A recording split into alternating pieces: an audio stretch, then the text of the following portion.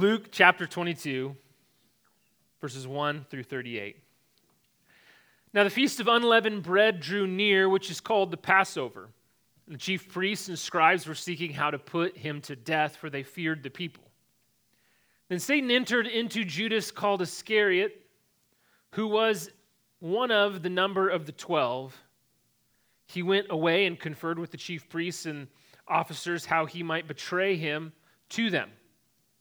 And they were glad and agreed to give him money. So he consented and sought an opportunity to betray him to them in the absence of a crowd.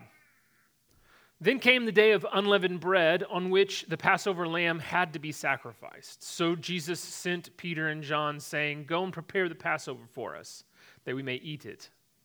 They said to him, Where will you have us prepare it?" He said to them, "Behold, when you have entered the city, a man carrying a jar of water will meet you. Follow him into the house that he enters and tell the master of the house, 'The teacher says to you, where is the guest room where I may eat the Passover with my disciples? And he will show you a large upper room furnished. Prepare it there." And they went and found it just as he told them, and they prepared the Passover. And when the hour came, he reclined at table and the apostles with him. Then he said to them, "I have earnestly desired to eat this Passover with you before I suffer. For I tell you, I will not eat it until it is fulfilled in the kingdom of God." And he took a cup, and when he had given thanks, he said, "Take this and divide it among yourselves. For I tell you that from now on I will not drink of the fruit of the vine until the kingdom of God comes." And he took bread, and when he had given thanks, he broke it and gave it to them, saying, "This is my body, which is given for you. Do this in remembrance of me." And likewise, the cup after they had eaten, saying, "This cup that is poured out for you is the new covenant in my blood. But behold, the hand of him who betrays me is with me on the table. For the Son of Man goes as it has been determined, but woe to that man by whom he is betrayed." And they began to question one another which of them it could be who was going to do this. A dispute also arose among them as to which of them was to be regarded as the greatest.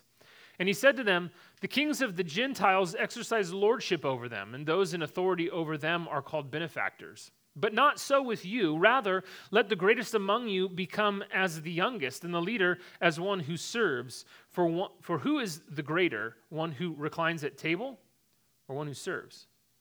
Is it not the one who reclines at table? But I am among you as the one who serves. You are those who have stayed with me in my trials, and I assign to you as my Father assigned to me a kingdom, that you may eat and drink at my table in my kingdom and sit on thrones judging the 12 tribes of Israel. Simon, Simon, behold, Satan demands to have you that he might sift you like wheat. But I have prayed for you that your faith may not fail. And when you have turned again, strengthen your brothers." And Peter said to him, "Lord, I am ready to go with you to prison and to death." And Jesus said, "I tell you, Peter, the rooster will not crow this day until you deny 3 times that you know me." And he said to them, "When I sent you with no money bag or knapsack or sandals, did you lack anything?" And they said, "Nothing." He said to them, Now, let the one who has a money bag take it, and likewise a knapsack, and let the one who has no sword sell his cloak and buy one. For I tell you that this scripture must be fulfilled in me." And he was numbered with the transgressors. For what is written about me has its fulfillment. And they said, "Look, Lord, here are 2 swords. And he said to them, "It is enough." This is the word of the Lord. You may have a seat. Let's pray.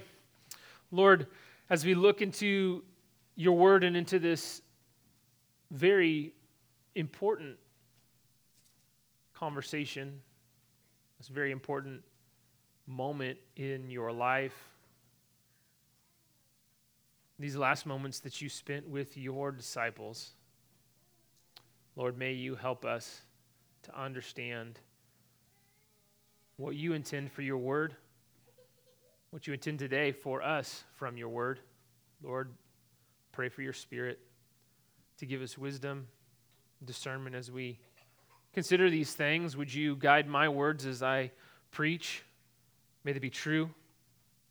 Would you guide our ears and our hearts that we be receptive to what it is you are saying? We pray all these things in your name. Amen. I want you to stop for a second and think about a significant family or community event in your life. Perhaps one that has strengthened the bond between you and others. One that reminds you of important events. One that brings joy, celebration. Now tell me, that event, that whatever that is eating together a significant part of it?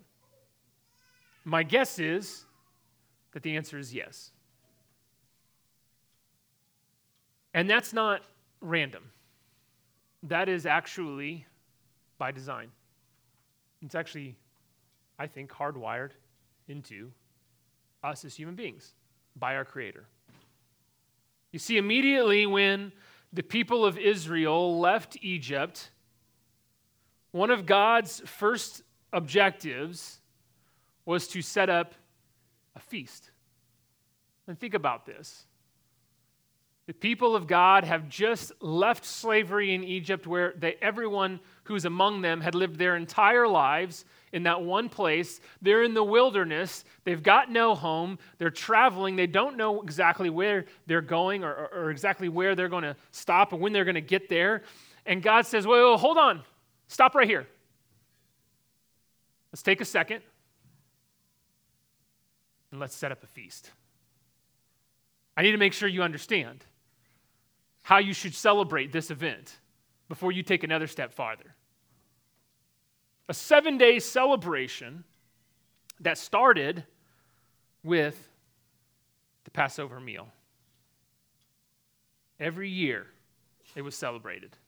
Every year to remember what God did for his people for century upon century, all the way until Christ himself made it an important point to celebrate the Passover with his disciples. And this celebration was never celebrated alone. There was no concept of identifying with God purely as an individual, right? It was a communal event. It wasn't what God did for me. It was what God did for us. Always us. There's a connection between how God relates to his people and how they relate to one another and how they celebrate that. They were to remember and worship God, but God designs how they are to do this. They're to do it around food and celebration. Amen? I mean, this is a good thing. We have a good God, right? He says, no. Like, I know that I did this whole wiping out the firstborns thing, and I delivered you from slavery, and it's a big deal, but I don't want you to kind of like all gather together and like solemnly just like we just need to have a moment of silence here to remember what God's done. No! What I want you to do is kill the lamb, eat a feast, have some fun. That's what I want you to do. Remember and worship God through that. It's not merely worship, nor is it merely a family meal, but it's both at the same time. I don't know about you, but I kind of like the fact that I can worship God by eating. I mean, that brings me joy. Sadly, many, even most of God's people, failed to remember that rightly. Even still, Jesus honors and obeys that command here in Luke 22, we see that. From the start of Luke, we saw that even Jesus' family, when he was young, when he was still even a baby, they were diligent to celebrate the feasts according to and beyond God's law. So God, the Heavenly Father, put his Son, Jesus Christ, into a family who was diligent to pass down these celebrations to their children because it matters to God. But when a new and greater work of God for his people occurs, the old gives way to the new. Not to negate what has been, but to enhance and to expand it. That celebration that was broken, that God's people ought to have celebrated, but often did or did wrongly, actually here, Christ turns into a better celebration. At the center of our passage, Jesus declares a transition. What was broken and inferior was giving way to something better and superior, not just in how we relate to God, but by consequence also in how we relate to each other. And I think that's part of this equation that we often forget. We often isolate what's happening here as just between what it means between my relationship with God and God with me, but we forget that it necessarily changes our relationship with one another. That if you're in relationship with Jesus and I'm in relationship with Jesus, that changes our relationship fundamentally. The bottom line is this: Jesus turns broken relationships into better relationships. And you think, well, that's odd, because here we have one of the people that is closest to Christ conspiring to betray him. And I'm sure that each one of you have had someone close to you, a Christian perhaps, church member, perhaps, who's conspired and betrayed and hurt you.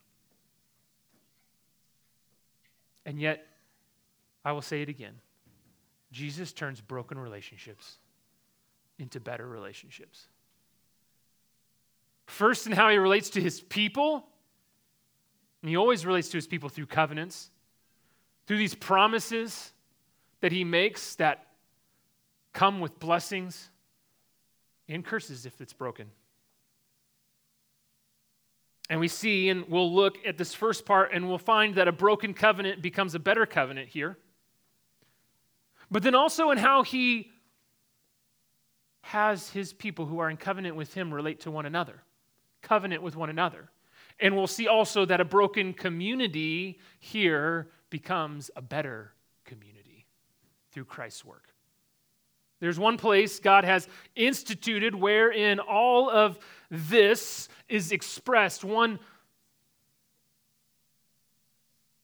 institution that encapsulates it. And it's not random. It's wired into our very souls, as I said. It's a celebration that we have together over a table. And we call it the Lord's Supper or communion. And we will partake in it together after the sermon.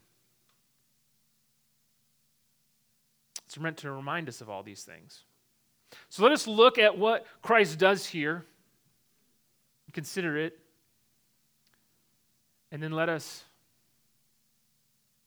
cap it off by celebrating that meal together. A broken covenant becomes a better covenant. Luke gives us in verses 1 to 23 a little window into the insufficiency of the old covenant and the community that it created. Not that the covenant itself was bad. The Bible's clear that it was not. But sinful men often warped it into something bad. You see, it was always meant to move people, God's people, to something better.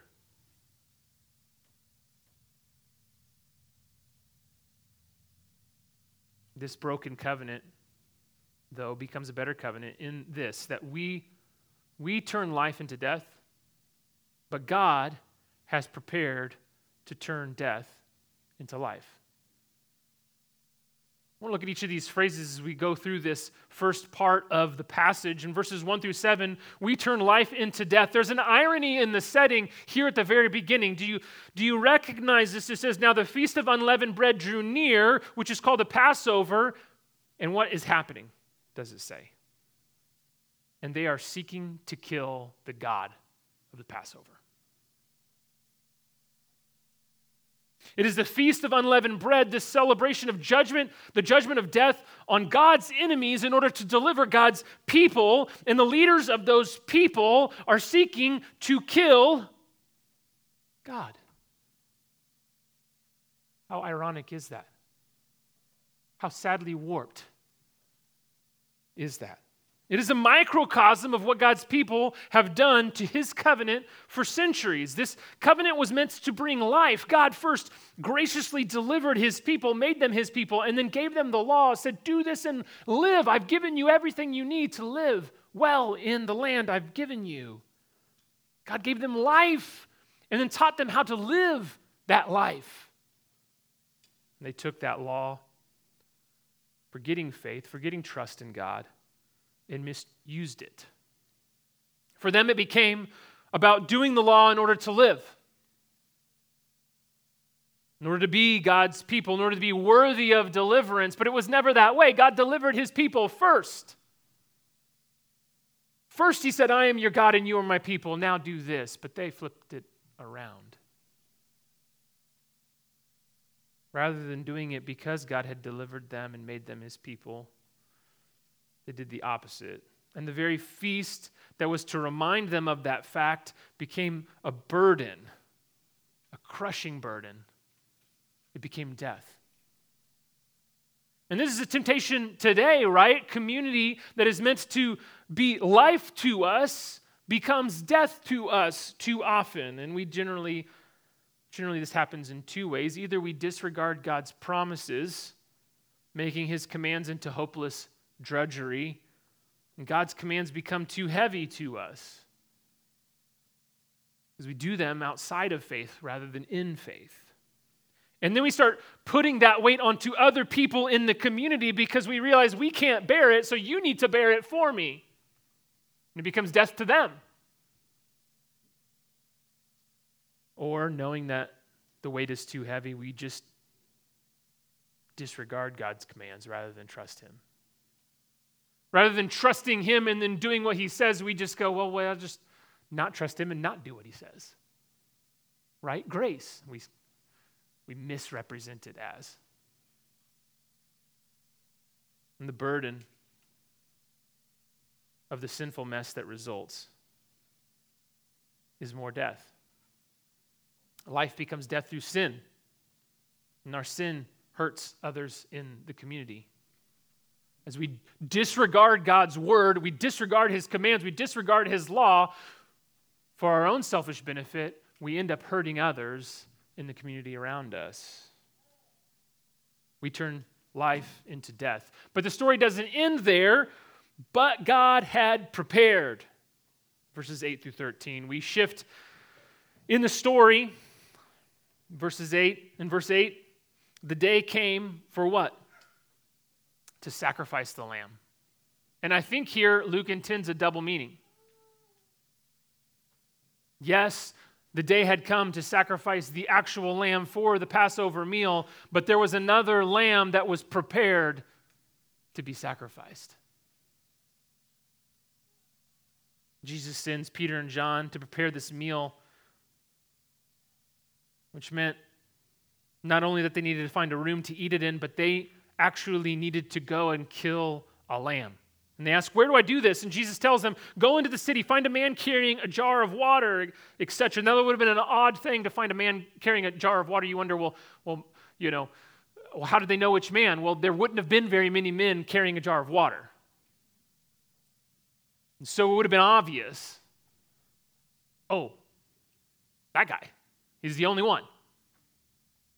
And so they follow Jesus' instructions, and what we find there is that while they are preparing the Passover, in reality, God had already prepared the Passover there. Jesus had already set up what was going to occur.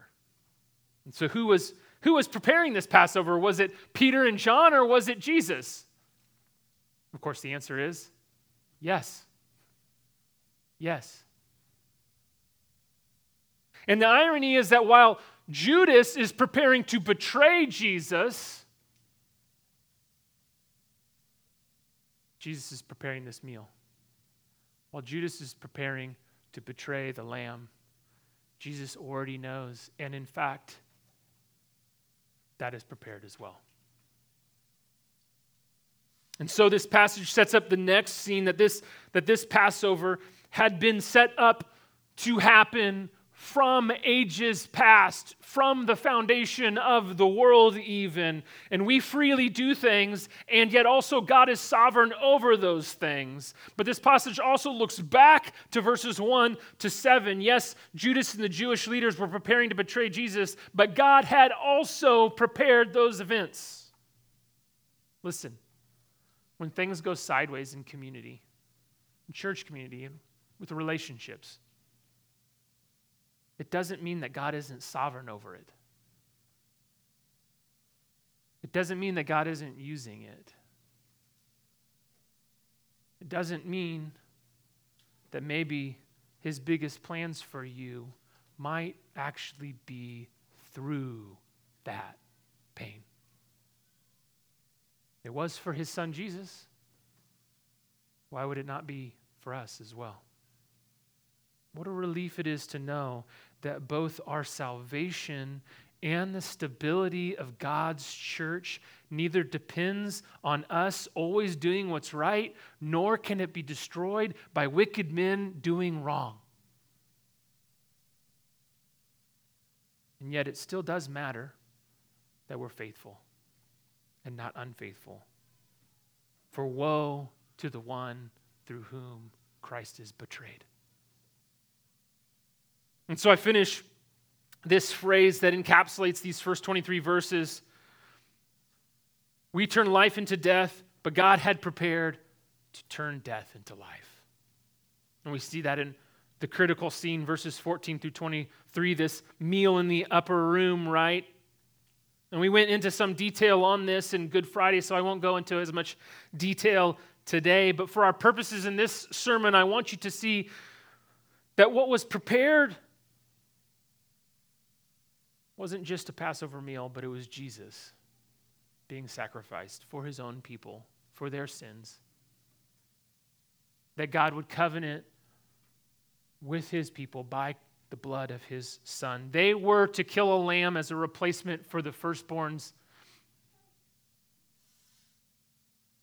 But here, rather than the Passover lamb, the true firstborn of Israel was prepared to die. You understand that in Egypt, all the firstborns of Israel were saved. And from then on, the reason that they always sacrificed the firstborn as a replacement, a firstborn lamb as a replacement for the firstborn of their family. But here, it is reversed. And the true firstborn of Israel, Jesus Christ, dies once and for all of God's people. Jesus will take that death and will turn it into life for those who are really his. See, the Passover meal was always meant to point them to faith in the true firstborn. In every century, from Egypt until Christ, it was meant to point them to faith in the true firstborn who was to come, who would be sacrificed in order to deliver the people from their slavery, not to Egypt, their bondage, not to Pharaoh, but from their slavery and bondage to sin, to bring them into freedom in the kingdom of God. And that meaning was a mystery before, but now it's plainly revealed through Jesus' death on the cross, his body given, his blood shed to ensure the salvation of his people, and the Lord's Supper instituted to reassure us of that promise, that our sins are forgiven, that we're united with him, and they'll be raised to eternal life with him as well. But there's one little problem, one little fly in the ointment in this scene, isn't there? There's a rat among them. There's a betrayer. And they begin to question who would do such a thing. But quickly the conversation shifts from who would betray their Lord. Quickly the conversation shifts from concern about Christ to concern about themselves, does it not? Who would be Lord over others. And I highlight that to show how quickly one person's sin against God within a Christian community, even the one led by Christ himself, can become a whole bunch of people sinning against God and one another. And if it was true there, church, we need to be on our guard because it can be true here as well. It can be true in any church. It's just that quick. And the community that was meant to bring life begins to bring about death. But in this new covenant, in this new kingdom that's being created, Jesus promises ways in which He actually preserves that community. And so, we turn from a broken covenant becoming a better covenant to a broken community becoming a better community. Sin hurts. And it hurts church community. It hurts churches. And I think we're quick to conclude, oftentimes Christians are quick to conclude when sin happens that this church is irredeemable. And we head to another one. But it's a matter of time before sin occurs again, right? Because we're sinful. Or in the extreme of this is an individual or a family just kind of deciding, well, I'm going to partition myself. We're going to partition ourselves from the larger church community altogether. They think to protect themselves from those people's sin. How quickly can we fall into that trap? I need to protect myself from those people's sins so bad. But there are at least two flawed assumptions that are often overlooked in this. First, that God doesn't know sin is going to happen, and that He hasn't provided His people what they need to confront it, to repent, and to forgive one another for those sins. And that this process is actually vital for the sanctification of both the sinner and the one who's sinned against. We think that today in this world, the best church is the one where sin doesn't happen, and that would be great, but we know it will. But what God really is doing is He's taking that sin and He's using it not only to sanctify the person who sinned, to show them, to reveal them the sinfulness of their heart and where they're wrong so that they can repent and be renewed, but also for the one who sinned against. How often has someone sinned against you and they've repented and you've thought to yourself, well, dang it, I don't want to forgive you. Why'd you have to go and repent? Now the Bible says I'm supposed to forgive you, and I'd rather just stay angry at you. I'd rather stay over here in my brooding frustration about what you did to me. And now I'm supposed to forgive you and be reconciled to you? You see, it forces us to be like who? It forces us to be like Jesus. It reveals in our hearts the ways in which we think we're like Christ, but we may not actually be so much like Christ when people sin against us. Well, when everything's perfect, well, we can just kind of go on thinking like, I'm pretty good. But when someone sins against you, when someone offends you, when someone annoys you, when someone frustrates you, now we find out, are you going to run or are you going to reconcile? In Christ, He didn't run. He sat at that table with His betrayer. He went to the garden where His betrayer knew He would be because He knew it was God's will. What will we do? So there's a wrong assumption here. The second wrong assumption is that we miss that mindset is prideful. It's inherently prideful. We think that we have a better idea of what it means to follow Christ than someone else. And you know what? Maybe you do on some points. But we're missing, when we do that, we're missing the more essential point that following Christ means humbly forgiving and bearing with one another's. It means even when someone doesn't sin against you, but just does the thing that annoys you, that you learn to deal with it and love them anyways, because that's what Christ does. How many times must Peter have been just absurdly annoying to Jesus? Like, Peter, really again? And yet, not only does Jesus bear with him, but Jesus puts the load for all of his disciples on him. He looks to Peter first.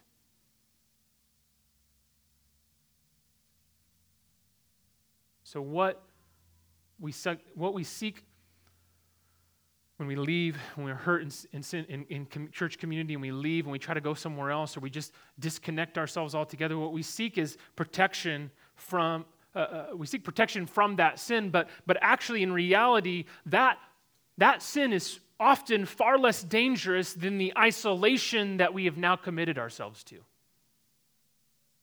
Because in isolation, who will call us out for our sin? Because in isolation, when and how will we be sanctified? Because in isolation, when will we represent Christ to another Christian who sinned against us by forgiving them, and they go, oh my goodness, that's what Jesus' forgiveness is like. We would readily admit our personal sinful brokenness and our need for Jesus and his salvation to become a Christian and to grow in Christ's likeness, but do we depend on the same redeeming and restoring Jesus when it comes to the community of believers that we belong to? Sometimes the worst things do happen. I have seen it in churches. We don't always get everything right. We don't always get what we need. We let people down. We betray one another. If God redeems my sins, though, if he redeems my circumstances in order to sanctify me when I repent and continue in faith, do we believe that for the community that we're in, for the church that we're part of? Do we believe that for the church? And I think in the second half of our passage, there are three ways that our sins try to ruin covenant community. I put them into categories for your note-taking pleasure: position, performance, and provision. They all start with P's because that's what pastors do. I had to add a joke in there just to lighten it up for a second. Now, none of these things, position, performance, and provision, I want you to understand, none of these things are inherently bad. These three things are not the problem in and of themselves. The problem, friends, is sin. The only answer for sin is, of course, Jesus and the gospel of his kingdom. So I want to look at each of these three. I want to understand what Christ is saying here. Ask a question in regards to how we should respond, and then I want to help you see a promise from Christ in it. Let's look first at position. It's not hard to imagine how an argument over who will do the very bad thing becomes a debate about who does the best things, right? I mean, just hang out with any group of people for a while. You know, your kids. Who did this? Well, I always do the right thing. You know, it's like immediately we jump to the other end of the spectrum. Becomes a debate about who the best child is in order to make sure that everyone knows I didn't do that so I don't get in trouble for it. And Jesus uses Gentile kings as an example, saying, hey, not so with you. It shouldn't be this way. But I want you to see that he isn't saying that there's no hierarchy in his kingdom. In verse 30, he clearly tells us that those who endure with him are given thrones. And in 2 Timothy 2:12, we see as well, those who endure with Christ, he says, will reign with him. So it's not that there's not hierarchy or position in his kingdom. Rather, he's going after their wrong heart position that produces wrong actions around those positions in the community. As 1 Peter 5:3 says, those with authority shouldn't use it to domineer, but should be examples. The assumption there, of course, the explicit command is there ought to be people in authority. The problem is the way in which you're going about that ought to be different than the Gentile kings.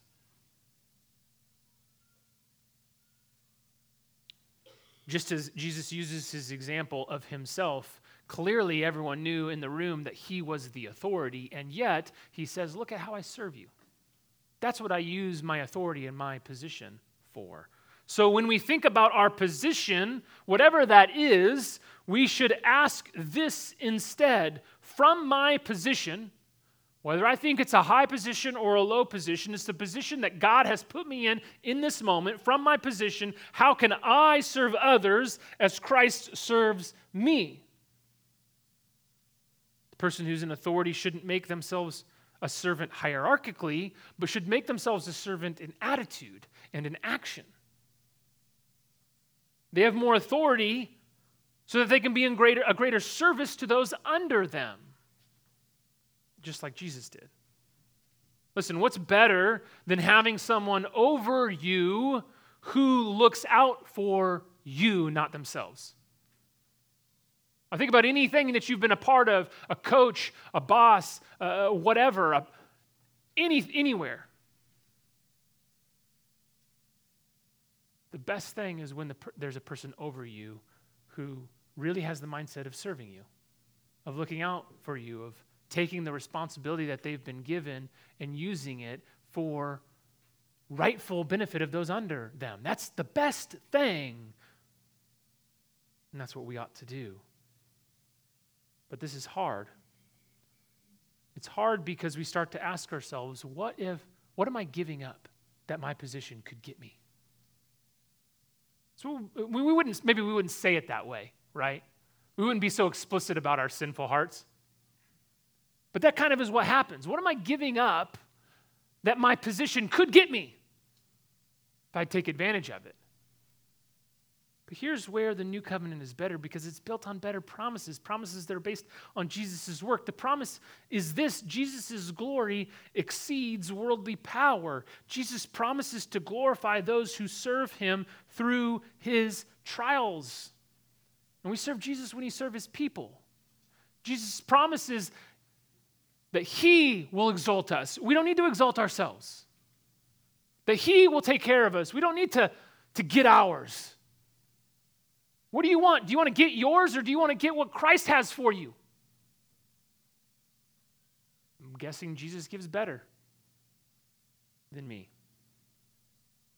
The better position is what God promises us.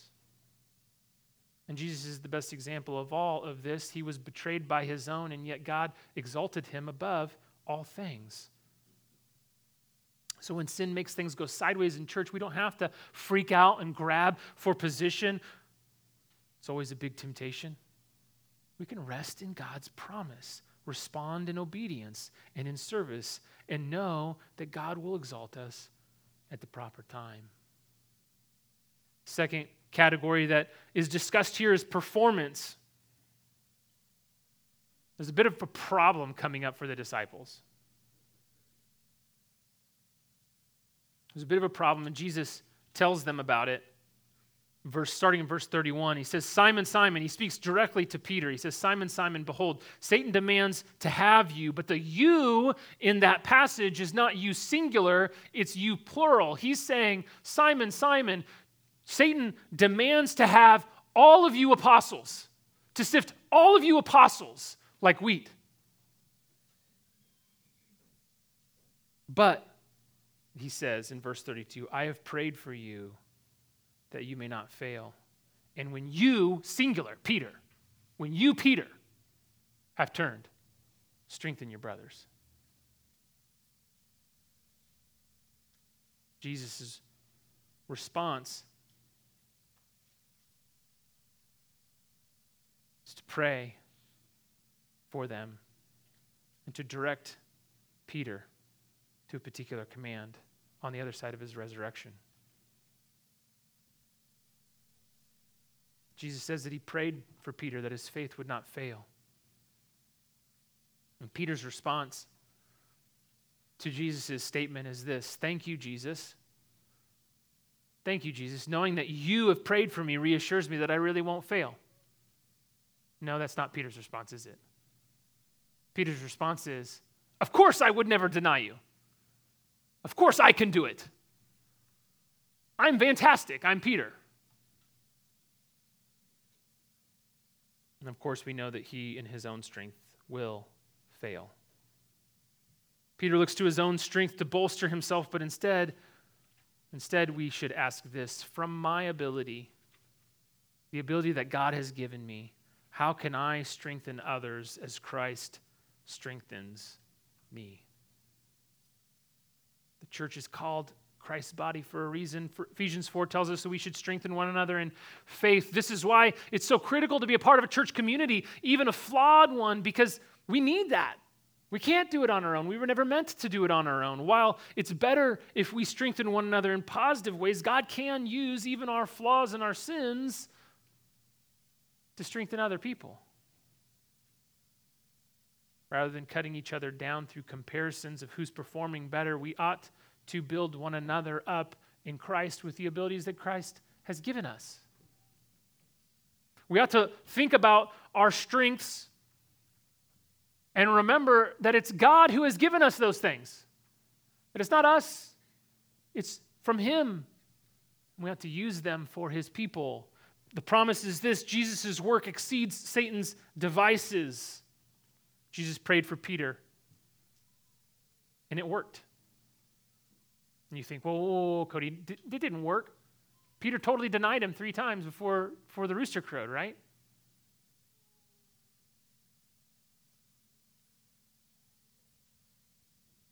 Yeah, Peter failed when he denied Jesus. But also, yes, his faith did not fail. And yes, he turned again. And yes, he strengthened his brothers. And actually, going through that and failing in his own power helped him from then on to turn to Christ's power instead. It was actually the turning point that enabled him to do the work that he needed to do for the church for the years after Christ had left. And we're reassured of this in Jesus' work. Satan's scheme to betray Jesus not only failed in keeping Jesus in the grave, but it actually became Satan's biggest defeat. Did it not? And I wonder how many of you look at things that have happened in your life, failures, places where you thought you could and you ended up totally failing, and you think, well, see, I just can't. I just might as well give up. My encouragement to you is this: don't give up. Just stop depending on your own strength. Turn to Christ. Give that strength to your brothers and sisters in Christ. Use that strength for other people. And see that Christ does not give you exactly what you need for whatever He's called you to. So we have position and we have performance, 2 areas in which we often end up sinning. Vying for position, seeking to prove ourselves to others. But the final area is provision.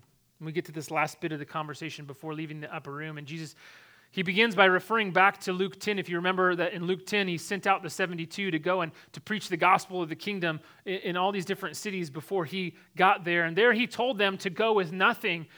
And when someone provided for them, when they were willing to bring them into their house, to go into their house and to share this gospel with them, and they lacked nothing when they did this.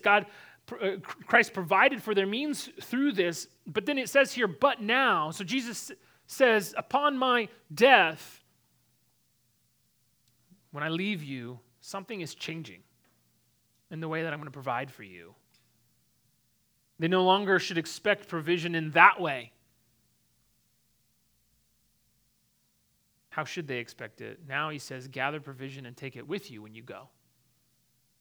Don't depend on the goodwill of those who you're bringing the gospel to. Rather, have your provision and then go and bring the gospel to them.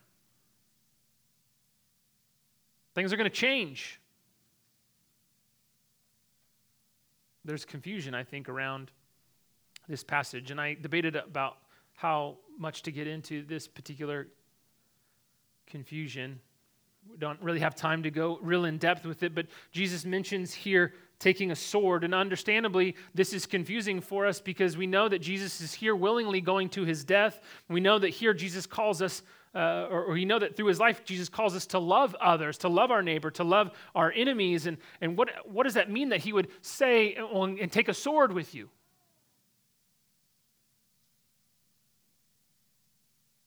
And some people read this and they would say perhaps that Jesus intends to be ironic. In this way, through irony, he would be saying to them, of course you don't need swords. I'm providing for you. But if we take swords in that light, then we have to take knapsacks and money bags in that light as well, right? In the same way, we would have to say then, if you're truly Jesus' disciples sent out by him to do his work, then you don't need extra possessions and you don't need a bank account. You need to just trust God and have the clothes on your back. And of course, we'd say, well, that's fine if someone wants to do that, but no one is saying that that's the only way that we ought to be on mission for Christ. No, we are to see those things as God's provision for us to be used rightly for the mission, not as things that have to be sworn off in order to be on mission.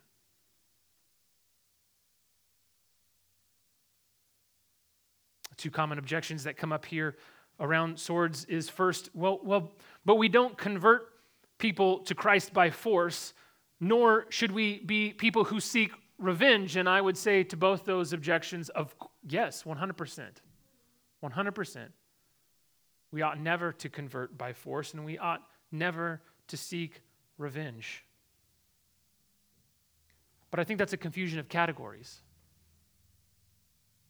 It denies that there could be a good use or a reasonable use for something based on the existence of a bad use for that thing. We don't reject the usefulness of a thing because someone somewhere abuses that. We don't stop driving cars because someone somewhere ran their car into a crowd of people, for instance. We don't give up on authority because someone somewhere abused authority. We don't not give to a church because someone somewhere embezzled money from a church. Rather, we seek to use it rightly, as God would have us use it. No one, if we use that kind of logic towards the other things that Jesus talks about, how would that work? Jesus told them to take a money bag, for instance, yet no one says, wait, no, that can't be what he means because we don't convert people by bribery. No one says that. Nor that this, that taking a money bag means that, you can't be taking a money bag because Christians shouldn't be greedy. Well, no one says that, right? No, you shouldn't take a knapsack because we shouldn't be covetous of possessions or vain about our extra set of clothing, our nice cloak that we have. No one says that. We know intuitively that that's an abuse of a thing. So I'm not seeking to here in this moment lay out an entire, apologetic for why self-defense is something that God permits. Yet I think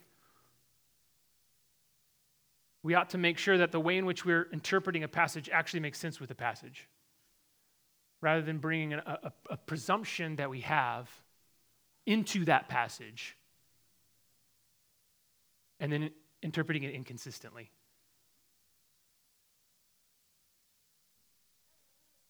There's an argument against the right use of a thing by citing the wrong use of a thing that I think is really prevalent in our culture today. And I think it's a tricky scheme of Satan that we need to be on our guard against. And it's especially influential, I think, in our culture because our culture in general doesn't truly admit that sin is a thing. I mean, we might talk about sin, we might talk about evil, but not in the way that the Bible talks about sin and evil, right? Sin and evil are a thing out there, a thing imposed on us, rather than a thing that comes from our own hearts, which is what the Bible says. And so we start transferring evil and sin, and thus we transfer guilt from people who are sinful to objects. People are really mostly good, our world says. And sin and evil come from the things outside of them that must have been pressed onto them, the system that they were born into, or the family that it imposed on them, or the situation that happened to them. And we in the church, we know that's not what how the Bible describes it. We know that's not how God's word speaks about these things. But that logic is really sneaky, and really well-intentioned Christians who genuinely want to stop evil in the world are influenced by it, and we've got to be careful. Because what we can do when we do that is we can actually take away God's good means for fighting evil. We can actually take away good things. Satan wants to trick us that a good thing is a bad thing by pointing to the abuse of that thing so that we don't do the good thing anymore. Right?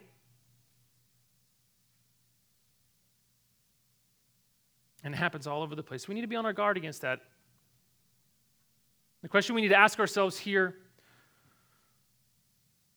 or rather, let me say this, the point that Christ is making here is that he will continue to provide for his people, but rather than in the way he was doing it before he left, now he is doing it through his body, through his people. It's not any less his provision. It's just in a different way. And so the question we need to ask ourselves is this: from what I have, from what God has given me, how can I support others as Christ supports me? See, the provision when the 72 were sent out came from God through those they were evangelizing.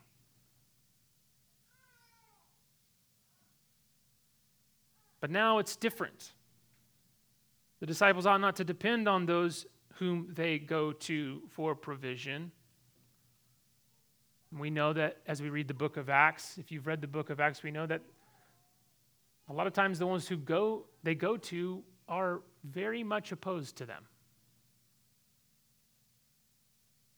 Things are different now. Instead, they should find provision from God amongst themselves. They should expect that full provision comes from what God has given them and the other believers in their community. They didn't all need swords. 2 was enough. Luke records these things in Acts as Christians sell property and help one another as they give to one another. As one church takes up a collection for another church who's in the midst of a famine and is facing hardship and so on, that is what we ought to do. That ought to be part of what the church does in this better covenant, in this better community. Once again, there's a promise. The promise is this: Jesus' means exceed temporal needs. Jesus quotes here Isaiah 53:12, a prophecy that about Jesus' death and how it provides for our greatest need, how it provides a way for us to be forgiven of our sins. And in doing so, and winning the victory, it says there in Isaiah 53:12 that from the riches that he has won, he gives spoil to his people. When I give to someone else, do I believe that Christ has given me far more than I can give? Do I believe that he'll meet needs far beyond what I'm giving up?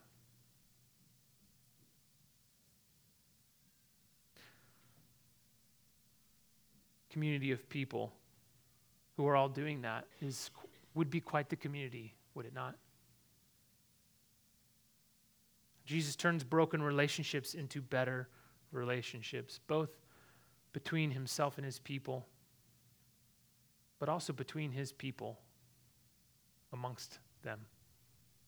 And the two always go together. God does not separate the deliverance of his people from the fellowship of his people. Those two things meet together at the table. Meet together as a church physically, not virtually, physically comes together and physically eats bread and physically takes the cup together. Communing together over a meal where Christ really does feed them. Where Christ really does reassure us of his forgiveness, unites us together with him, reassures us of our resurrection and eternal life. Let us not give up, but work for the love of Christ and his church. And let us not give up hope, but hope in Christ that if he can do a work in me, he can do a work in us. He can do a work amongst his disciples where one would even betray him to death. He can do a work amongst us as well.